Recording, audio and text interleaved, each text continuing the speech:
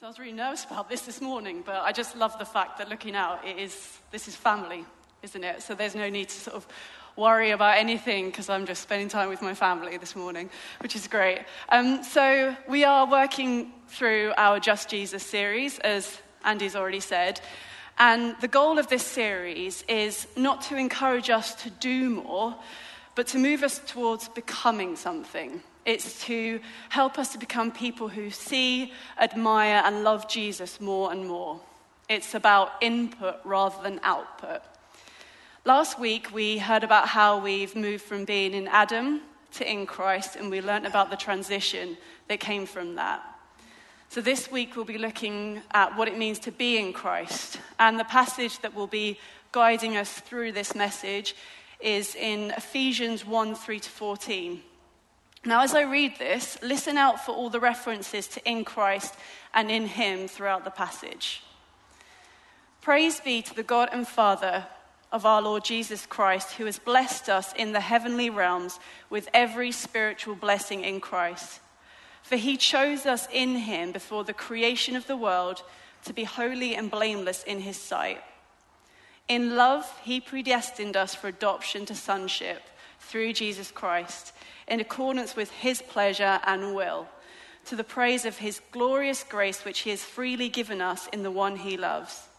In him we have redemption through his blood, the forgiveness of sins, in accordance with the riches of God's grace that he has lavished on us.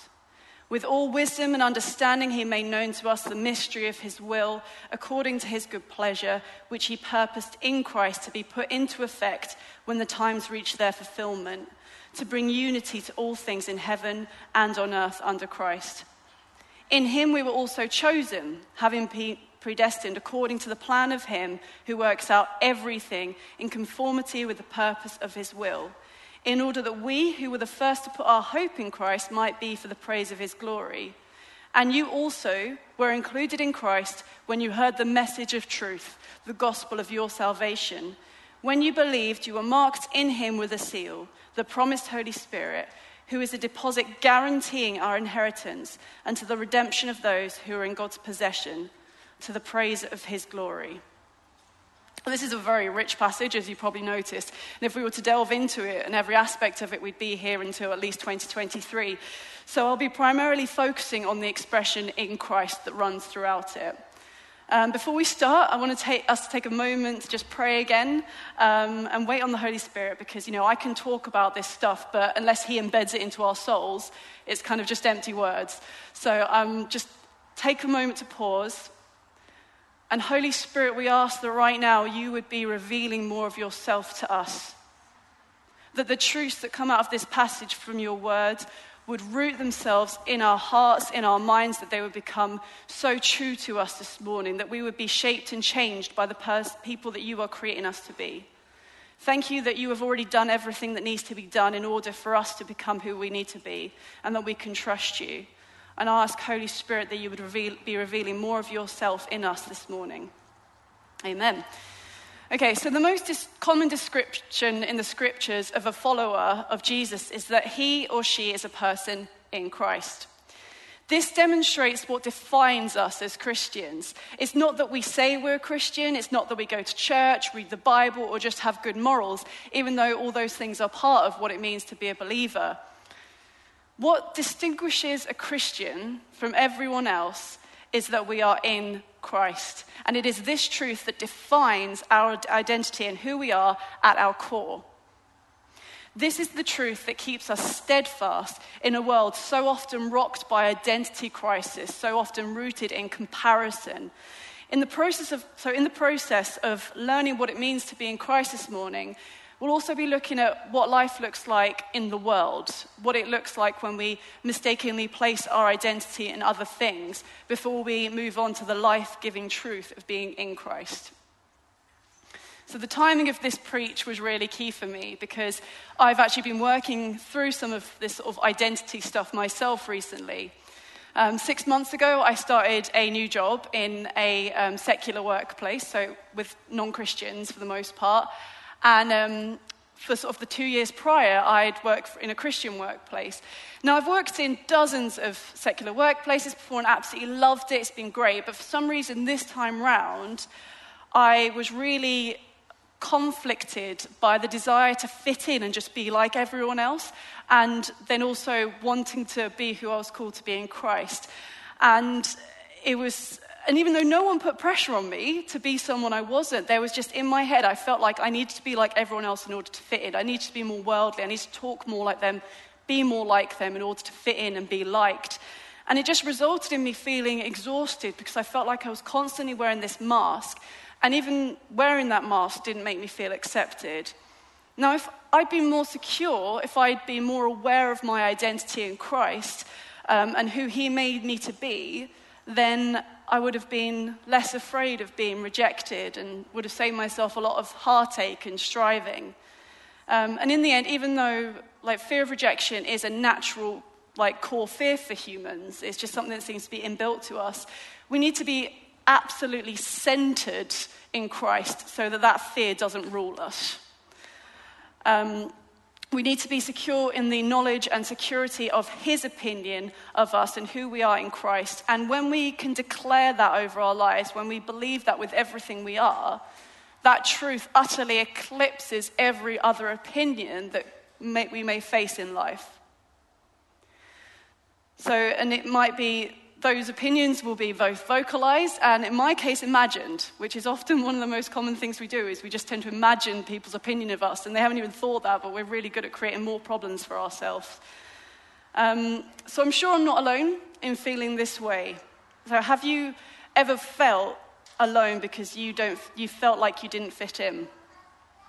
Have you ever cared so much about what people thought of you that you lost sleep at night over it? Have you ever worn a metaphorical mask to fit in, pretending to be someone you're not? Now, I'm not suggesting there isn't room for personal growth and change, as the Bible speaks of becoming, kinder, more loving, and so on and so forth. What I'm talking about is allowing other people's opinions to shape who we are and putting our identity in what this world tells us to be, rather than put in our identity in who God says we are. So in the process of preparing this preach, I decided to look up the word in the dictionary to see if there was anything that might help me develop a deeper understanding of the word and sort of what the expression of being in Christ actually meant. Now, that probably sounds ridiculous because, you learn in, under, on as a child. So I was like, what does in mean? But actually it was really interesting because many of the definitions for what in is are related to what is popular at a particular moment. So what is in fashion? What is modern? What fad is in? And I think this demonstrates the stark contrast between what it means to be in this world rather than what it means to be in Christ. So what is in this world is a temporary state. It's here one day and gone the next. Fashion is in one day and gone the next. I mean, who would have thought that flares would be back in fashion one day? And bandanas. People are actually wearing bandanas nowadays. I mean, I was obsessed with those as a child, and then I looked back over photos of them a few years later and wanted to burn all the photos of me wearing them, and now they're in again. And it's one of those things where it's just clothes. In one day, out the next. There'll be so many things that will come in and out all the time. It's the same with everything in this world. Artists are in and out. A few years ago, we would have been obsessed with the Spice Girls and Brad Pitt. Now we're obsessed with Timothée Chalamet with the excellent jaw. Hairstyles are in and out. Who here had coloured streaks at any point in their lives? The little bits where you just dyed random streaks in your hair. Or the blonde tips that guys used to have. NSYNC made those fashionable. I feel old now. So makeup styles are in and out. Years ago, we wanted our eyebrows like stick insects. Now we're trying to turn them into fluffy caterpillars. I think we're just slowly working our way through the insect kingdom. There's nothing innately wrong with following fashion or makeup trends. Much of these things are just outward artistic expressions of who God's created us to be. And some of these things actually bring us joy as we celebrate who God's made us. However, they're not meant to control our worth and who we are. As in the end, in this world, nothing remains the same. We cannot put our identity in what this world tells us to be. You cannot rely on Apple. You cannot rely on great eyebrows. You cannot rely on TikTok. As worthy carriers of your identity and your self-worth, it is a huge error to place our identity into anything as fragile as these sorts of things. To allow your identity to be in anything outside of God is like the man who built his house upon the sand. In the end, not only do fashions change, but people's opinions of us shift and shake. Placing our identity in anything this world has to offer us leaves us standing on shaky ground, emotionally on a high one day and then crashing down the next. Then there's this, to add to the persona we create.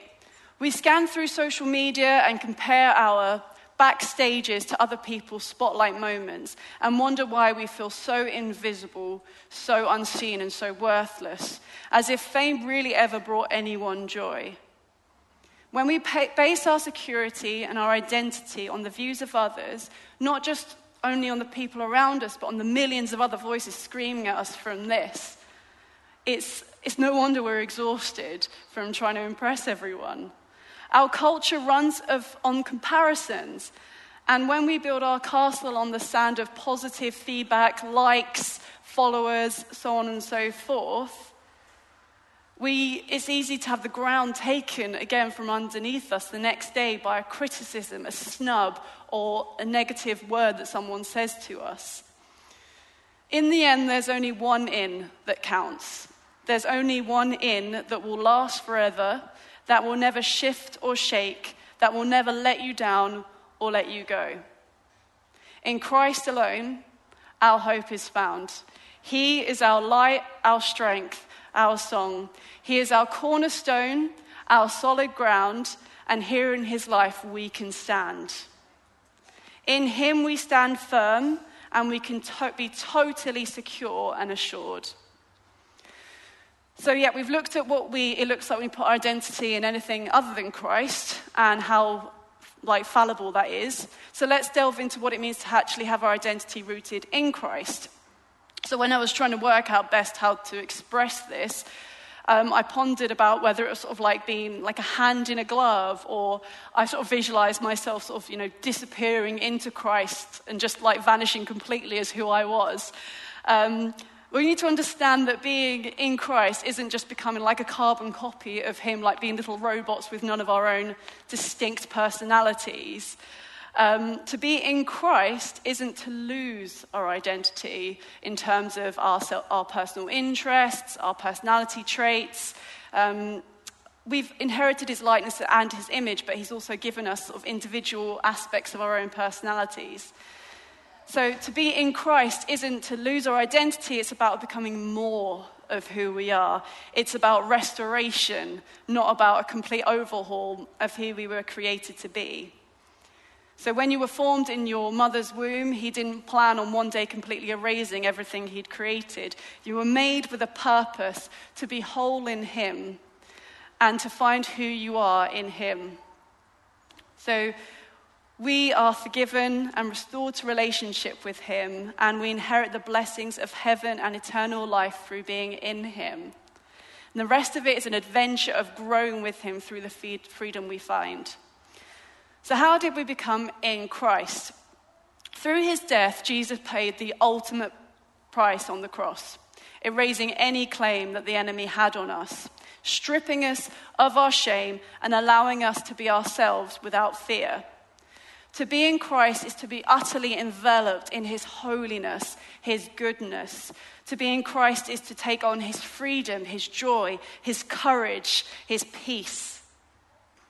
It gets us to our core. It's almost like something extra being added into our DNA. It kind of intertwines with everything that we already are. And when we accept Jesus, we are baptized in water because it's a symbol of our partaking in the death of Jesus and having our sins and our shame nailed to the cross. and then we are resurrected into that new life with him and made new in him. And you are made new, and if you've accepted him, his presence now dwells in you. And there's no separation now between you and him, and there never will be. Stephen Furtick, an American preacher, said, God doesn't want to sandblast our identities. He is a creator and a restorer. We are not simple creatures that can be easily duplicated and placed into one mold. We are complicated, and that makes us precious. And maybe we've added parts to our identity that shouldn't be there because people have told us they should be. And so we try to be something we're not.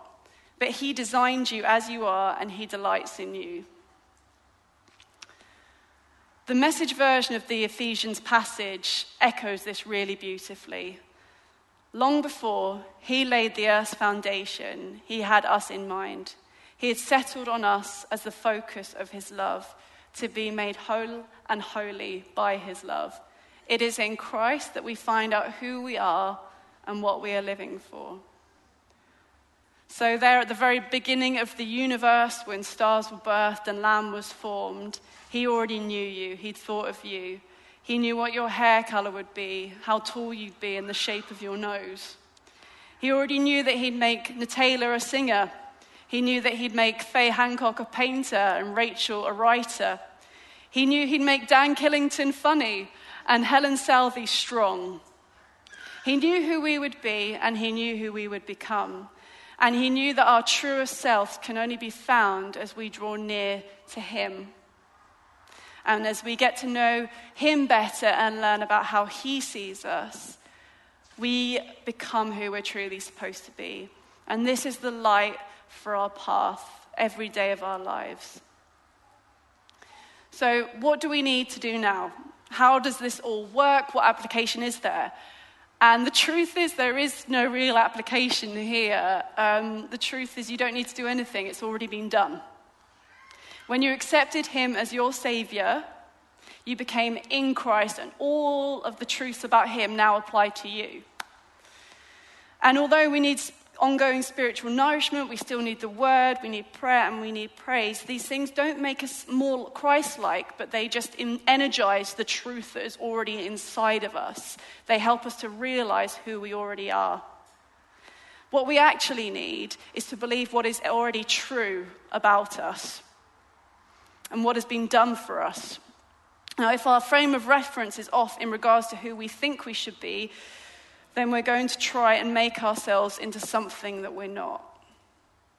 We don't need the world's approval, which is like shifting sand. We need to know who God says we are, which is a solid and firm foundation that we can rely upon and build our lives on. And as we grow in the understanding of who God is and how he sees us, and learn to love him as much as he loves us, all of the rest of it will come into alignment. Because we become like the ones we spend time with. So as we spend time in relationship with God, we will become more like him and realize who we truly are. So as we draw to a close, I want to read a few biblical truths over you. And I'm going to ask God to reveal himself to you in a new way this morning. I don't want you to go away thinking, oh, I need to do this and this. I want you to just, in this moment, absorb the truth of what the Bible says about you. I want you to realize how much he loves you, how special you are, and how you are so loved by the creator of the universe. And if you don't yet know Jesus, I hope this list encourages you to get to know him for yourself. So Father, I ask that as I read this list over us, that it would be a truth that would absolutely vibrate through every element of who we are. You might find it helpful just to shut your eyes and just really let this truth come into you this morning.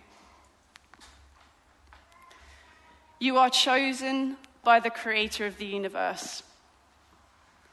In Christ, you are holy, blameless, cleansed, forgiven. You have been saved from darkness into light. Through Jesus, you are adopted into his family, and you are God's special child. You are absolutely loved and adored by him beyond measure.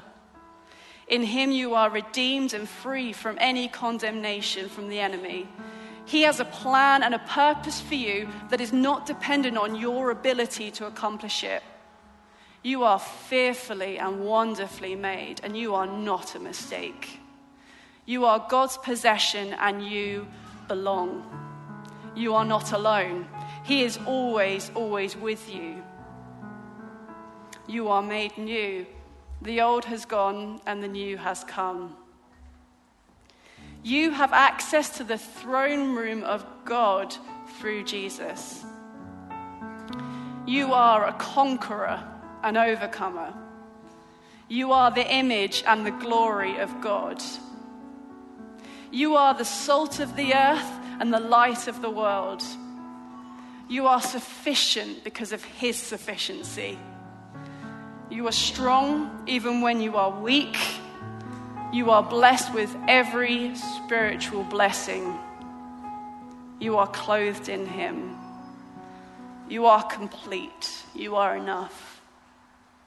You are a friend of God. The enemy has been defeated, crushed under the feet of Jesus, and now you are triumphant in all things in Christ. You are free.